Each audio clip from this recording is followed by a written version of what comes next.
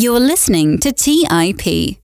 On today's show, we're resharing some of the older episodes that are my favorites for a few reasons. 1, we get a bunch of new listeners each week, so new listeners may not have heard this episode before. 2, even if you've been listening for a while, you may have missed this episode when it originally came out. Or 3, even if you've heard it before, it could be a great episode to learn from again. If you've already heard this episode or you're not interested in hearing it, feel free to just skip it. There's no harm in that. And you can pick up with our new episodes next week.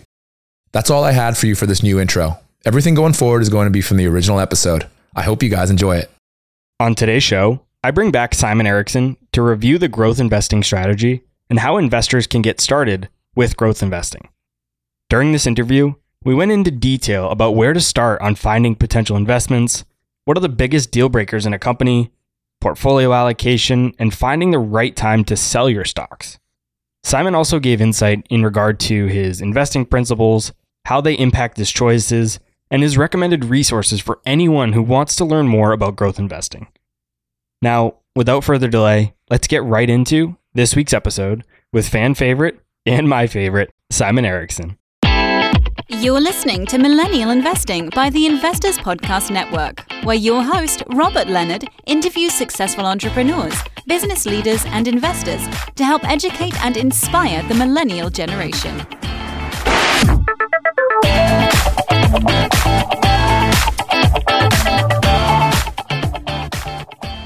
Hey everyone, welcome back to the Millennial Investing Podcast. As always, I'm your host, Robert Leonard, and with me today, I bring back one of my personal favorite guests, Simon Erickson. Welcome back to the show, Simon. Robert, you are too kind. I love being a part of your show. Thanks for having me. For those who didn't hear our episode together back on episode 40, tell us a bit about yourself and how you got to where you are today. I've just always been a guy that's been obsessed with innovation, Robert. I started as a sales rep in my 20s. It was going around shaking hands and flying across the country trying to sell specialty chemicals. But whether it was agriculture and organic farming, or it was demulsifiers for oil and gas and hydraulic fracturing, every industry out there wanted to be at the forefront of what was new, that they could charge more money, develop new products for. And I coupled that with a couple of years later, went back and got an MBA, started working for a large oil company, developing their renewable energy strategy and development role. And then I worked for 7 years at the Motley Fool, most recently with them running a service called Motley Fool Explorer, which rather than looking at businesses from the inside where they were developing cool new innovative products, looking at from an external lens where you're kind of trying to understand where businesses were going and taking advantage of these future trends that were out there. And now here I am, founder and CEO of 7 Investing. We just launched in March of 2020, and we're coming up on our 12-month anniversary.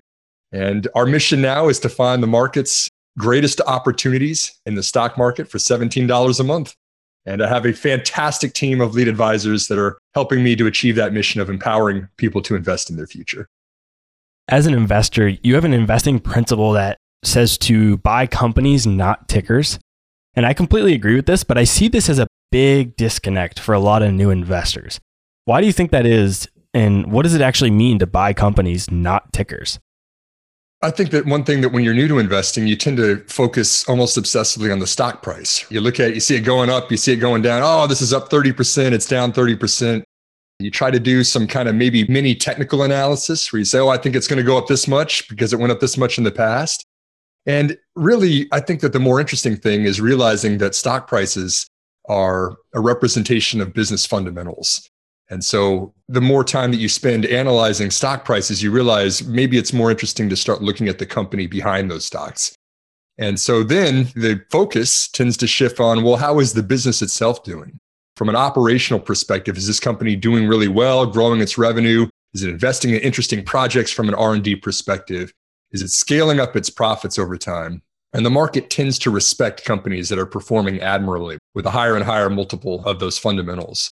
And so I think that this principle of ours, which we do have 7 principles that kind of guide our investing, is to really focus on the metrics that matter to the business itself and don't become too overly concerned over the stock price at any given time. You want to find great companies, invest in those for the long term. Yeah, I think you hit the nail on the head. Too many people are focused on the price of the stock. And I love having these conversations with new investors because they'll pinpoint Amazon or Shopify, who are in the thousands of dollars, and they'll say that that's too expensive. And they might be right, depending on how you want to value a company. You could argue that its value is too high, but not because of the stock price. And I like to typically blow their mind by pulling up Berk A, and I'll pull up BRK.A, and I'll say, well, is this stock overpriced? Is this a too expensive stock? And everybody's always shocked. And I say, well, the price of the stock doesn't matter. You can slice a pie a million different ways, or you can slice it one way, and that's going to determine how much the stock price is. So the price doesn't matter. It's what the underlying value is. But I still see that as a huge disconnect for new investors. Yeah. One, I think, key takeaway, if people only remember one thing from this podcast, maybe remember this thing that I said, which is that stock prices really go up for one of three reasons. One, the business itself has improving fundamentals. Two, the valuation multiple of those fundamentals increases. Or three, the stock pays a dividend. And so ignoring the third of those for a minute, you are either getting an increase in your stock price if the multiple stays the same, we're still paying 20 times sales or whatever it is for the company, but those sales keep increasing and it keeps a consistent multiple. That's the first reason. Or, like we said, the second one, the market is rewarding those increasing sales or profits or cash flows, whatever it is, with a higher multiple. Now it's going to give it 25 times sales. Now it's going to give it 30 times sales. But that's going to be the market doing what the market's going to do. We don't have any control over what the mass market wants to do with its money or value stocks. We can focus much more on whether a business is doing the right things internally, operating margins, operating leverage. Things like this is where I tend to look for as an investor and find the best opportunities. Let's assume somebody listening to the show has a little bit of cash to invest, but they have no watch list. They have no initial ideas to start with. Where do they begin? What is the first step to take when they're looking for potential investments? The very first step I would take would be understanding the time value of money and the power of compounding returns, because that will be what will define what type of investing you are most comfortable with. The reason this is so important is businesses are giant compounding machines for our money. They can take our capital, which is us investing in their stocks, or when they issue more stock to raise more money, and they can turn it into projects that will return a higher net present value for those projects that they're investing in, or acquisitions that they're making of other companies, or they just want to pay it out as a dividend. There are things that companies can do that we cannot do as individuals. And so this compounds your capital over time. This is what builds wealth in the stock market. And the reason I say this kind of defines what type of investor you are is a lot of companies are wanting to plow that money right back into the growth of the company. They see a lot of opportunity, right? Facebook has put all of its money right back into growing that platform as quickly as it can. Cloud computing, artificial intelligence, these companies see the market opportunity and they're going to go get it. And so they're going to put as much capital back into the business, reinvesting into the business's growth. Versus there are much larger companies that are more established in their company life cycle. They have a higher percentage market share of whatever market they're competing against versus their competitors. And they might not have as many reinvestment opportunities. And so they can share those cash flows that they're creating back with their shareholders through dividends or through share buybacks. That would be considered more of an income or a value investor. But again, I hate the titles sometimes, Robert. I don't want to call anybody just a growth company or just a value or income company. But to me, it's all about that capital allocation, which goes back to how are companies spending their money and how are they compounding that for you over time. Once you've found one of those companies and you've started analyzing it, what are the biggest deal breakers for you? What are things that you come across during your research that turn you away from that company almost right away? Bad behavior, bad spending, right? Companies that are paying way too much excessive compensation or have a really terrible way of spending it on the wrong projects that blow up. Hewlett-Packard did this, terrible acquisitions years ago, just lighting shareholder money on fire with some of the acquisitions it had been making. The other one I really hate to see is management turnover. If you see a C-suite that is just kind of rotating, the CEO or even the board of directors is getting mixed up over. Nuance Communications was a company that did this for years and just couldn't get any traction because everybody would come in with their 2 or 3 year plan. They'd leave. The business tries to adjust to that plan. And then somebody else would come in with a new plan. You can't build 5, 10, 20-year returns of an empire of a business when you're consistently thinking short term. So the two big no-nos for me is spending money inappropriately on projects that go nowhere, or companies that really have more HR problems of turnover at the C-suite.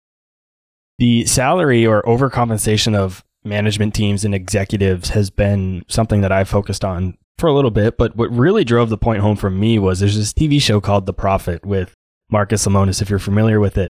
And I was watching an episode not too long ago, and he went in to help this business, and the business was generating about, say, $900,000 in revenue.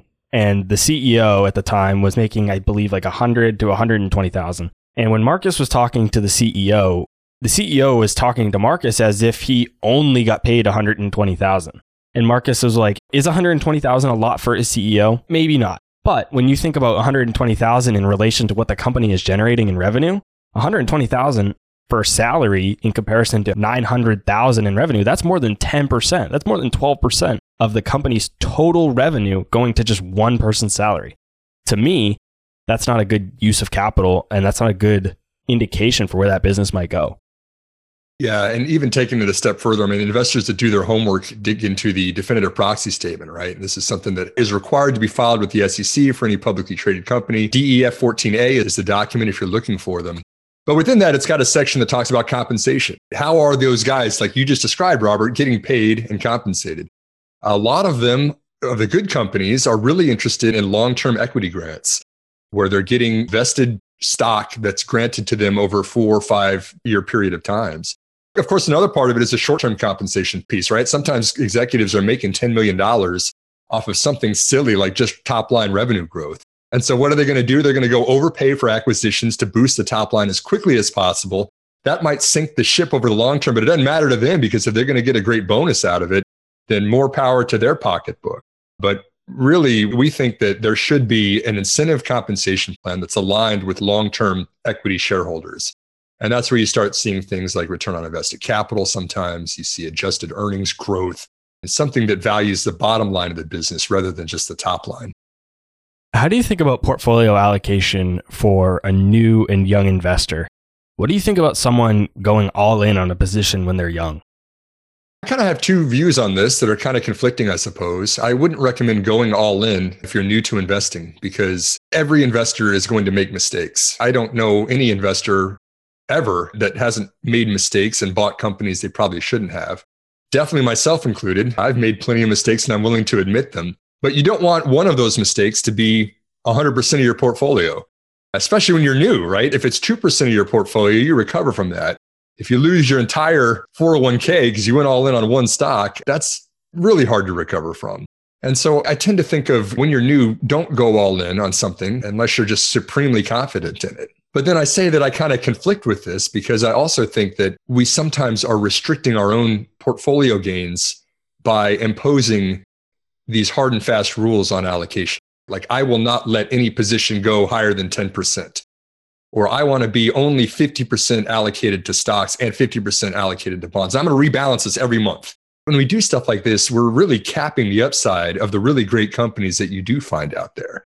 I mean, imagine trying to rebalance your Netflixes and your Amazons over the last 20 years and not letting them grow because they're going to be the ones that are going to make the huge returns on a portfolio. And the venture capital industry is one that has shown us this time and time again, that there's a lot of risk that VC investors take. But what are they looking for? They're looking for the Twitters. They're looking for the Facebooks. They're looking for those long tail, far right of the graph ones that just shoot to the moon and makes up for all the losses of the rest of their investments. And so when you do the math on this, the compounding effect of the biggest winners will more than make up for the biggest losers because you can only lose 100% on a stock, but you can gain much more than 100% on a winner. And so my investing style tends to be kind of a little bit of both of those. You don't want to just jump in before you really know what you're getting into, cannonball into the deep end, so to speak. But I do think that if you're going to cut a position, it has to be for a reason other than valuation or other than it's too large of a percentage in your portfolio. Otherwise, you're hampering your overall returns. Let's take a quick break and hear from today's sponsors. Hey everyone, it's Patrick, your host of Millennial Investing. Every year, my buddies and I do a guy's trip to escape the cold and dreary Ohio winters. Once we pick our destination, without fail, we all jump on Airbnb and find an incredible place to stay.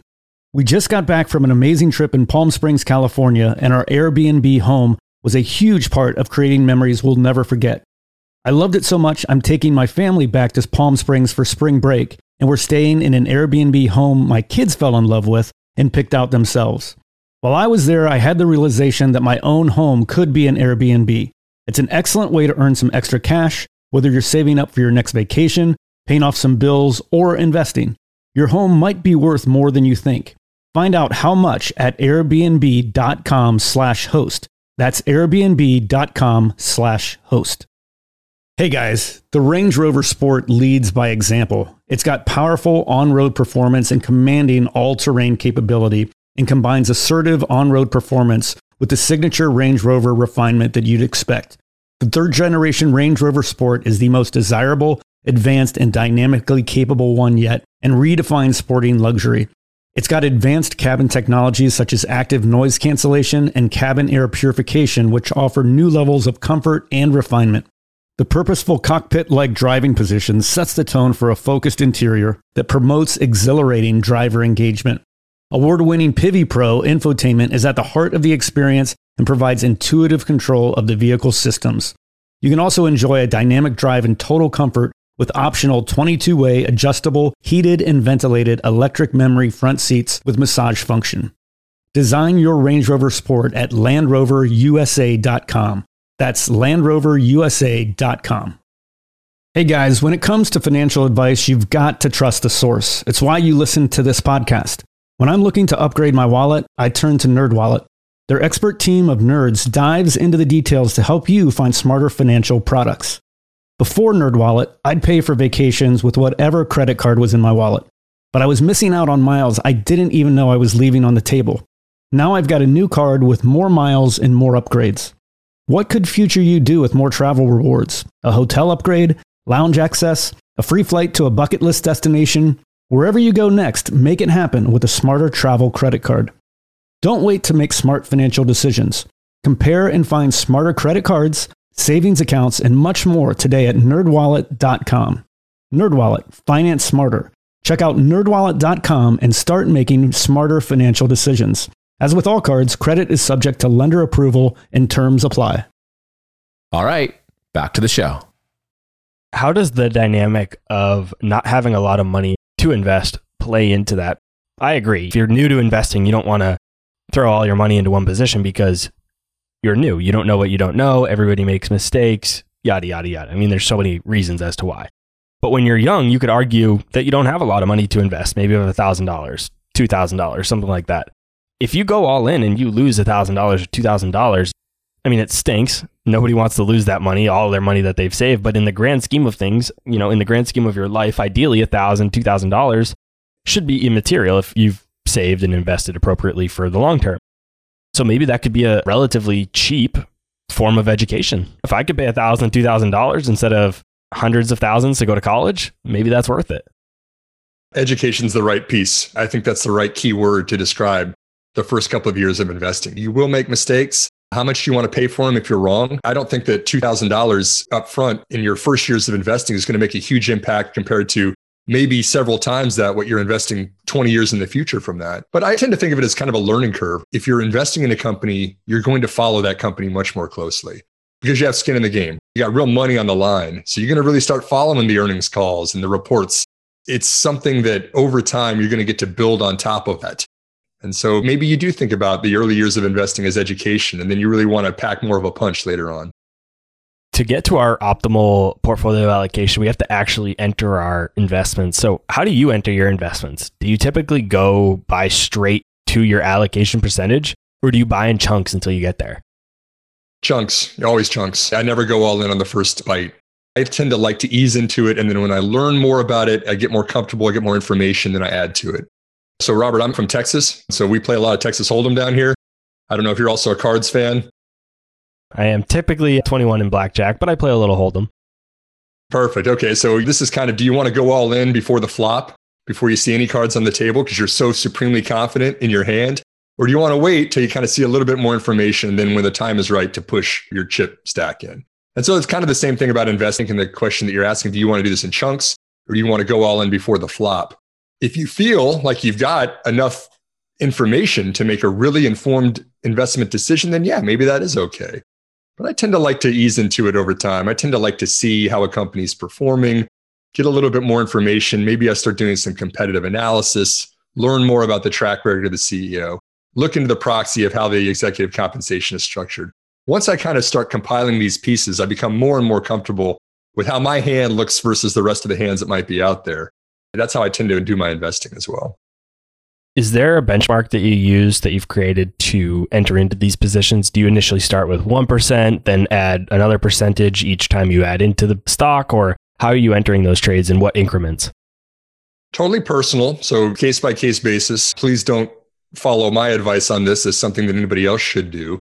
But I tend to think of it for me personally as a full position is like 8 to 10% by cost of my portfolio. It's a $100 portfolio, $10 of that would be a full position. And maybe we add that at 2% stakes up to 10% by cost. And then I won't trim it if it goes up from there. So if I've got something that was 6% by cost, but is now 25% of the portfolio, that's great.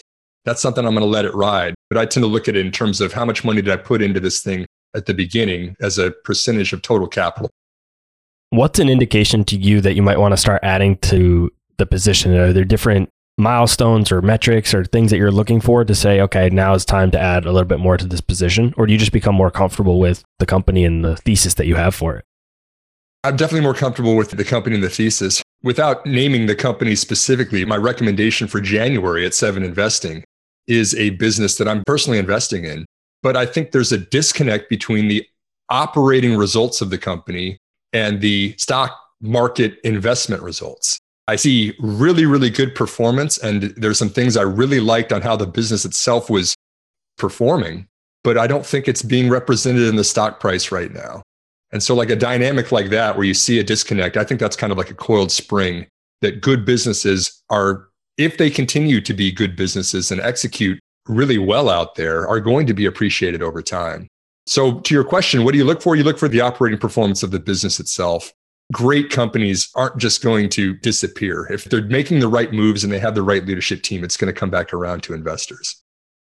So does momentum play a role in when you're entering these trades? And the reason I ask this is because when I was younger, and I'm still young, I'm only 25, so I'm not old by any means, but when I was a younger investor, a little more inexperienced, I typically found myself catching falling knives because I said, this is a great valuation. I like the business. I'm going to buy in. But if you looked at the stock chart or looked at the momentum, you could see that it was clearly trending down. And maybe if you layer in some sort of momentum strategy where you wait for a reversal in the momentum, you could actually miss out on some of that falling knife impact or concept, if you will. Do you consider that at all in your investments? Well, first of all, Robert, I'm surprised to hear that you're 25. I think that you are much older than that in terms of wisdom and knowledge. So that kind of caught me off guard, first and foremost. Momentum is the market reinforcing what it believes. This goes both ways. Let's start with the positive spin on it first, which is Tesla. Tesla has become a virtual feedback loop of positive news. Elon can do no wrong right now because Tesla stock is, by most traditional metrics, pretty egregiously overvalued. But what does that mean for the longer term? Tesla is in a very capital intensive business, and it can raise a lot of money right now, even diluting shareholders less than 10%. Say that Tesla says, okay, we're going to go out and we're going to dilute 10% of our equity and raise $80 billion. $800 billion valuation. It's going to raise $80 billion to build out supercharger network, to build out gigafactories across the world, whatever it wants to do with $80 billion. That is something that Tesla's other automaker competitors cannot do. Ford is not going to be able to raise $80 billion right now. GM is not going to be able to raise that kind of money. And so this is a huge head start that a company like that gets because of the momentum that its stock price has had. And so if Elon does go out and do that, I think the market would reward him further and even applaud a move like that, because long-term sustainability of the business, that's a stronger competitive advantage in a capital-intensive industry. Let's take this the opposite direction and put the negative spin on it. If a company is losing momentum, if its stock price is falling, it gets harder for it to attract investors. It gets harder for it to get loans from banks that have covenants built into those debts that they're going to be loaning to them. Nobody wants convertible debt because the stock price keeps falling. I mean, there's a zillion bad impacts that happens from the other way around. And so I think the question about momentum is an interesting one. You know, we tend to want to buy stocks when they're low and then sell them when they're high. That's at least kind of the traditional adage. But in reality, it's kind of the opposite of that, right? You've got a lot more options available for you as a CEO when your stock price is high, which is kind of an interesting spin on the momentum idea. I really like the idea that you mentioned of Tesla issuing new stock. And I'm not sure if you saw Michael Burry talking about this. And for those who are listening that don't know who Michael Burry is, he is the main character or the successful investor who shorted the housing crisis. He's the main guy in the movie The Big Short. Of course, he is a real investor that the movie is based on. But basically, Michael Burry is very, very pessimistic on Tesla and even short the company. But what he did was he mentioned to Elon Musk, he said, listen, I'm very short your stock. I'm very pessimistic on your valuation and your company. But if I can give you one piece of advice, I highly recommend you go and raise as much capital at absurd valuation as you can, because that will be to the benefit of shareholders. So I love that you mentioned that. I think this also goes with this idea of people wonder why investors add to their winners and why winners keep on winning. And it's this idea that what you just said is as their stock price grows, it's almost a self-fulfilling prophecy, because Tesla's doing better. The stock price does better, then Tesla can dilute shareholders a little bit, raise a bunch of capital, reinvest that in the business, do better. Then its share price goes up. That dilution gets erased because the value of the stock has gone up so much. And it's self-fulfilling from there. And it just continues to win and win and win. And you see that time and time again with a bunch of companies. And that's why the stock price going up matters for companies in the long run. And the key piece of that too is that you have somebody who's executing really well. Elon has a lot of confidence from the market because he has done so well with every program that he's put in front of Tesla. He's not raising money and lighting on fire and say, oops, I did it again. This is when Elon puts his mind to something, he is all in on it. Sorry for the Texas Hold'em reference again. I guess I'm stuck on thinking about cards on this. But I mean, he's somebody that's going to execute. He's going to make it happen. And the market has a lot of confidence in him right now. This goes the other way, that if you've made bad acquisitions, shareholder capital on fire, the market's not going to have any confidence in you. But rising stock price plus great CEO is a pretty formal combination. I want to ask you about a relatively abstract concept that I've been kind of tossing around in my head the last few weeks, especially as I think about what's going on with Tesla and just some other companies with great leaders that I follow and even invest in. When we think about evaluation, we often start with a discounted cash flow model or some sort of multiple, break that down to a per share basis. Say we add, just for round numbers, $10 of share value for the future cash flows through a discounted cash flow model. Do you think it's possible to add a value for the shareholder based on the CEO? So can we say that each Tesla stock has an intrinsic value of $50 per share because Elon's a great CEO? Or if it's a less optimal CEO, if it's a less successful CEO, maybe that's only worth $10 a share. Or if they're even more successful than Elon, maybe that's worth $100 a share. And it's a very qualitative thing. And you could think a CEO is worth $10 a share. I could think they're worth $50 a share, and we'll have a disconnect in terms of what we think that valuation is. But is that even a valid way to think about potentially a valuation model? Yes, it is very valid. A discounted cash flow analysis is basically if you take a snapshot of what the business looks like today and you forecast it out into the future, however many years you want to, and then you have a terminal value at the end of that too. And you discount all of those cash flows, not revenues, but cash flows that you're getting from those business lines back to the present. What is the business worth today?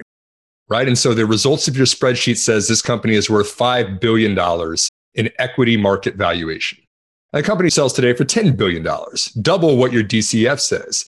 Does that mean that this company is a screaming sell because it's overvalued, double what the discounted cash flow analysis says? Well, maybe not. Because to your point, Robert, there's optionality that is represented in the market cap of every company out there.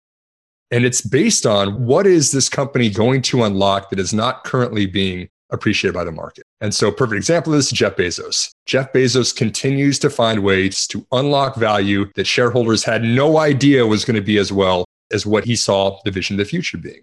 Kiva Robotics, when they first started looking at these cute little robots spinning around in his warehouse factories, $750 million acquisition. Everyone said, Jeff, this is way too soon. The cost of these are going to come way down. You're overpaying for this acquisition. We don't think it's a good idea. And now look at Amazon today.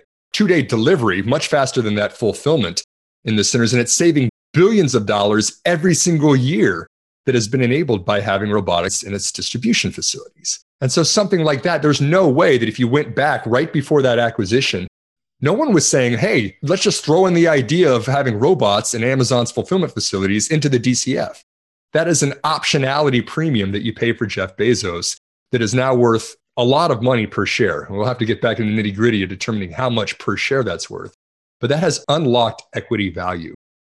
And so your point, I think, is the premium that you want to pay should be related to the track record of how good a company or its leadership team is at unlocking value. And that's not easy. We might say that that sounds easy, but you've got to kind of stick your neck out there and do things that your competitors are not doing and be right on your vision at the same time. And so this is where you start getting into process. You start looking at every time Jeff Bezos calls a management meeting, he demands everybody has a one-pager that they're going to read for any decisions it would inevitably happen at the end of the meeting. I mean, this is the interesting kind of art form of investing that's much more difficult than just saying, oh, it's a valuation of this, and DCF said it's worth this, and price target says it's worth this. That's where the street gets it wrong. That's where you cannot pin down a quantitative value on something qualitative like visionary management. Let's take a quick break and hear from today's sponsors. Hey everyone, it's Patrick, your host of Millennial Investing. Every year, my buddies and I do a guy's trip to escape the cold and dreary Ohio winters. Once we pick our destination, without fail, we all jump on Airbnb and find an incredible place to stay. We just got back from an amazing trip in Palm Springs, California, and our Airbnb home was a huge part of creating memories we'll never forget. I loved it so much, I'm taking my family back to Palm Springs for spring break, and we're staying in an Airbnb home my kids fell in love with and picked out themselves. While I was there, I had the realization that my own home could be an Airbnb. It's an excellent way to earn some extra cash, whether you're saving up for your next vacation, paying off some bills, or investing. Your home might be worth more than you think. Find out how much at airbnb.com/host. That's airbnb.com/host. Buy low, sell high. It's easy to say, hard to do. For example, high interest rates are crushing the real estate market right now. Demand is dropping and prices are falling, even for many of the best assets. It's no wonder the Fundrise flagship fund plans to go on a buying spree, expanding its billion-dollar real estate portfolio over the next few months. You can add the Fundrise flagship fund to your portfolio in just minutes and with as little as $10 by visiting fundrise.com/millennial investing. Carefully consider the investment objectives, risks, charges, and expenses of the Fundrise flagship fund before investing. This and other information can be found in the fund's prospectus at fundrise.com/flagship. This is a paid advertisement. Quick math. The less your business spends on operations, on multiple systems, on delivering your product or service, the more margin you have and the more money you keep. But with higher expenses on materials, employees, distribution, and borrowing, everything costs more. So to reduce costs and headaches, smart businesses are graduating to NetSuite by Oracle. NetSuite is the #1 cloud financial system bringing accounting, financial management, inventory, HR into one platform and one source of truth.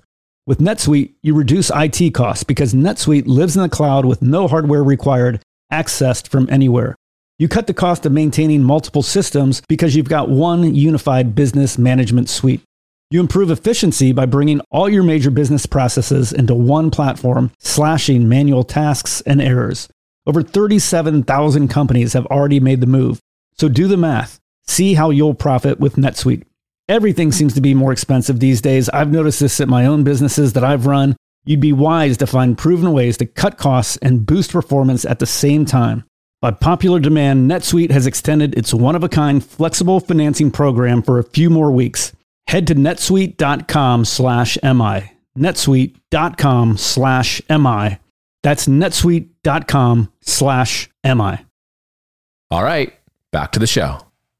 The art of investing is exactly where I've been really focusing a lot, because when I first started investing, I was purely quantitative. I did a discounted cash flow model. If the number said it was undervalued, I'd buy it. If it wasn't, I wouldn't. And I didn't add any value for the qualitative factors. And I quickly learned that that was not going to be a successful way to invest. Maybe Benjamin Graham back in the 40s, 50s, 60s could invest that way, but that was a very different market than we have today. And for me, somebody asked me the other day, Robert, I thought you were a value investor. How can you invest in Square?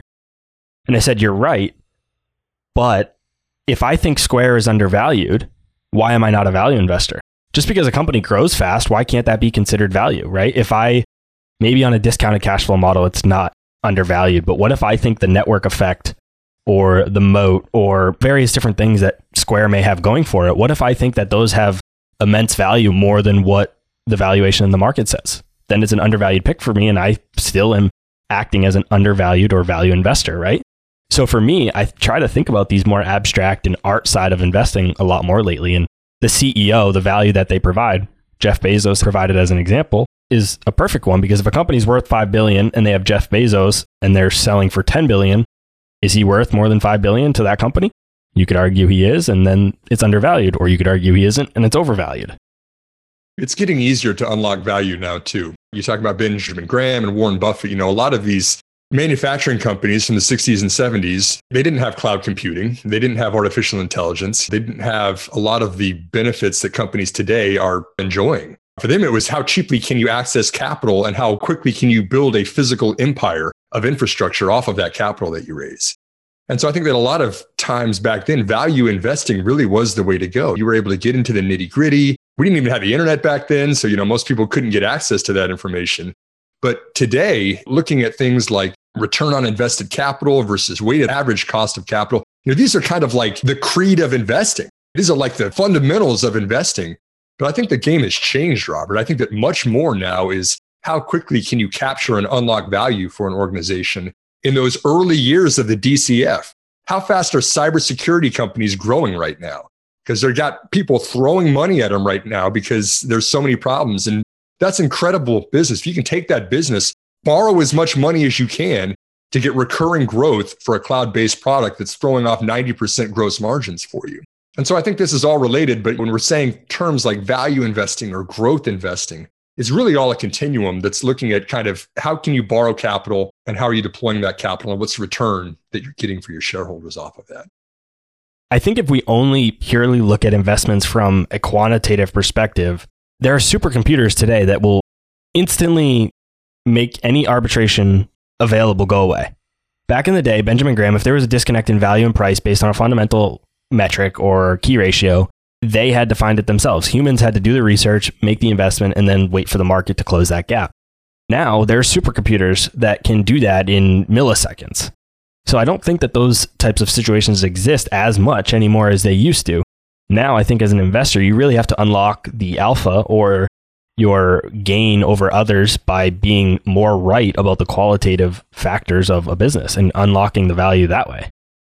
Yeah, I agree. And I mean, so many of those price targets and institutional investors right now, it's really hard. The system that they're in to stick their neck out 4 years ago was saying that Tesla was going to be worth $800 billion in 3 years. People would kind of look at that with a strange look in their face, raise an eyebrow. But I mean, that's exactly what happened, right? And it's hard to predict those things and issue sell side price targets that are just completely different than what anybody else was issuing out there. Now, as individual investors, we can benefit from those same disconnects. We can go out there and invest in companies that are showing qualitative signs of moving in the right direction, hitting the right operating metrics we want to, and have the great leadership in place at the top. Things like that are hard to capture in a discounted cash flow analysis model. We've talked quite a bit about buying stocks, which a lot of people would argue is where your money is made. But what about selling a stock? When is the right time to sell? Does this play into your principle of upgrading your portfolio? Yeah, and the principle of upgrading your portfolio is something I believe in. It's a little contrarian to what others might say, but I always think that you should sell a stock if you have a better opportunity. There are obvious ones, like we were talking about management turnover, things like that are the deal breakers. But maybe on a more subtle note or something that's not quite as pronounced, if you have a better opportunity, why not upgrade your portfolio to the better quality business? Now, make sure you're right. Don't just on a whim say, I'm going to sell this position and buy this one because I think this maybe is a better idea. I mean, have conviction in your decisions. But personally, as an investor, I've looked at some positions I've held on for years and I asked myself, well, why is that still around? Why am I still holding on to that stock? Why don't I sell that for something over here that I've done a lot more research in, I'm a lot more confident in? That's upgrading your portfolio. And you'll unlock better returns if you're investing in higher quality businesses that the market is appreciating, rather than kind of some of that legacy deadweight that you forget about. We always want to be buy and hold. We want to have the intention of holding a company forever, but things do change out there. And I think it's a good idea to optimize over time and be mindful of what's going on out there in the market. Warren Buffett has famously said that he doesn't let economic outlooks impact his investing. How about you? Do you adjust your investing based on macro data? I mean, those are inputs for financial modeling. What's the GDP growth rate of the country? What are interest rates? Things like that are inputs that go into discount rates and everything else that we would use for financial model. I'm more interested in the bigger picture of what seems to be sustainable and what's happening out there. Zero interest rate policies right now are very interesting because capital is very cheap. Working from home is definitely a trend that's catching on, and that's really benefiting technology stocks.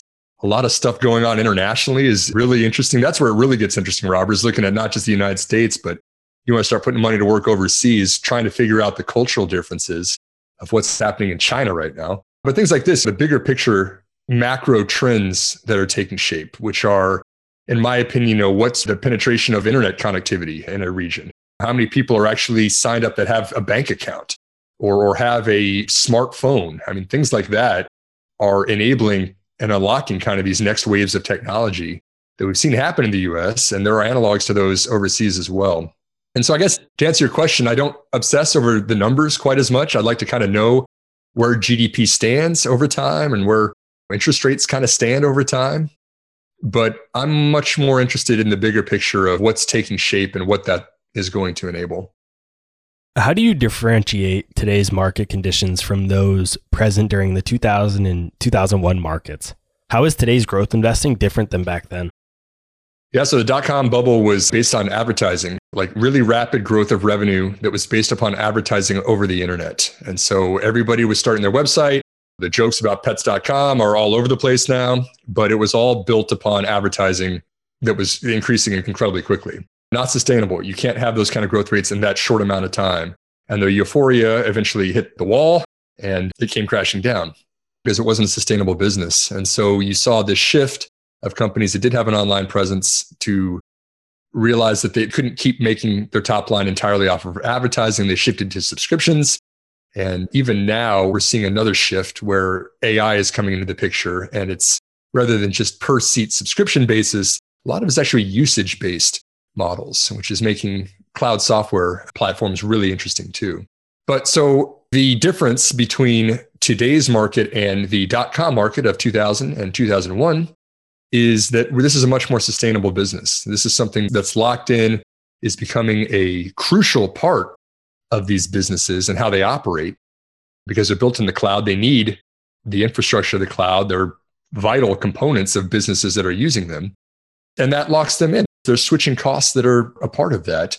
You're paying on a monthly basis for a subscription rather than something that could vary wildly through advertising like we saw in 2000. From time to time, I get asked for book recommendations on growth investing. And I'm not typically a growth investor, so I don't usually have many good recommendations for this. I usually just say, hey, go follow Simon Erickson on Twitter or Jason Moser. These are some of the guys that I look for growth investing. That's the best way that I've learned growth investing. But for someone who really wants a book or a few different books that they can go read about growth, what do you recommend and where can they find them?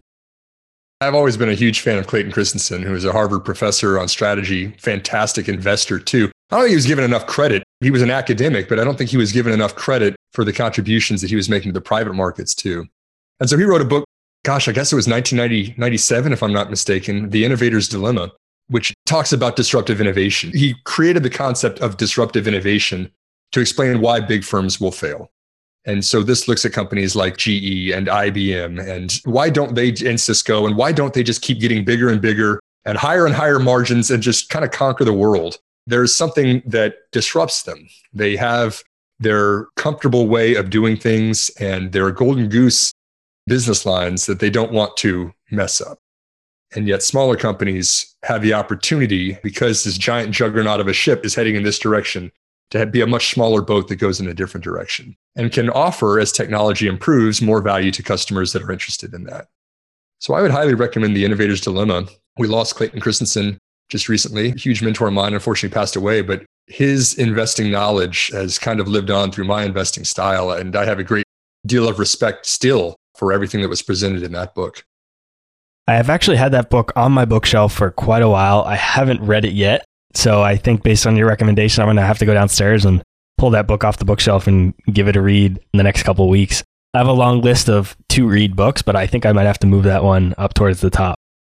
Robert, you give me a call when you get done reading it. Let's grab a beer and talk about it. Book club. Yeah, you're down in Texas. I love Texas, so I might have to just take you up on that. It's getting cold here in the Northeast. It's nice and warm down there. I'll definitely take you up on that. Anytime. Sounds fantastic. As we wrap up the show, what's one piece of advice you'd like to leave the audience with? It could be about investing, business, maybe even just life in general. This is a great question. I love this one. I would say find things that compound. We talk about this in terms of investing because you want to compound your returns and build wealth. But my takeaway is compound your time too. As investors, there's no way to start at the top. This is a lifelong venture that you continue to learn things all along the way. And so when you're learning things, think about a knowledge base, have a journal, write things down, have something you can refer to in the future, and then build upon that. When you start looking at technology companies, you want to have the basis of growth style investing. And then on top of that, you want to have the basis of how companies are allocating their money.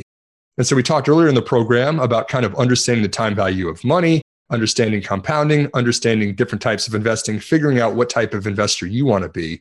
All that builds upon a layer that's right before that. And so not only in investing, which we kind of talk about compounding knowledge there, but also in your career, I think that the way that you differentiate yourself professionally is you find something you're really good at and you become the expert in that. You build upon layer after layer after layer, you compound your knowledge in a certain field, and that really pays off for you in your professional endeavors too. So compounding, I guess, is my one key takeaway that I'd pass along. Simon, thanks so much for joining me again on the show. For anyone who wants to hear our last conversation together, you can check that out on episode 40. If people want to connect with you more directly, where can everyone go listening to check you out? So I'm at 7Innovator on Twitter is probably one of the best ways to get a hold of me. 7investing.com. Either typing that out or just using the number 7 will get you there. Or if you want to see our top stock ideas every month. And then if you want to talk to anyone on the team, we're info@7investing.com or at 7investing. They're on Twitter as well. I'll be sure to put a link to that in the show notes below so everybody can go connect with Simon. Thank you again, Simon. Real pleasure to be here. Thanks for having me, Robert. All right, guys. That's all I had for this week's episode of Millennial Investing. I'll see you again next week. Thank you for listening to TIP. Make sure to subscribe to We Study Billionaires by the Investors Podcast Network. Every Wednesday, we teach you about Bitcoin, and every Saturday, we study billionaires and the financial markets. To access our show notes, transcripts, or courses, go to theinvestorspodcast.com. This show is for entertainment purposes only. Before making any decision, consult a professional. This show is copyrighted by the Investors Podcast Network. Written permission must be granted before syndication or rebroadcasting.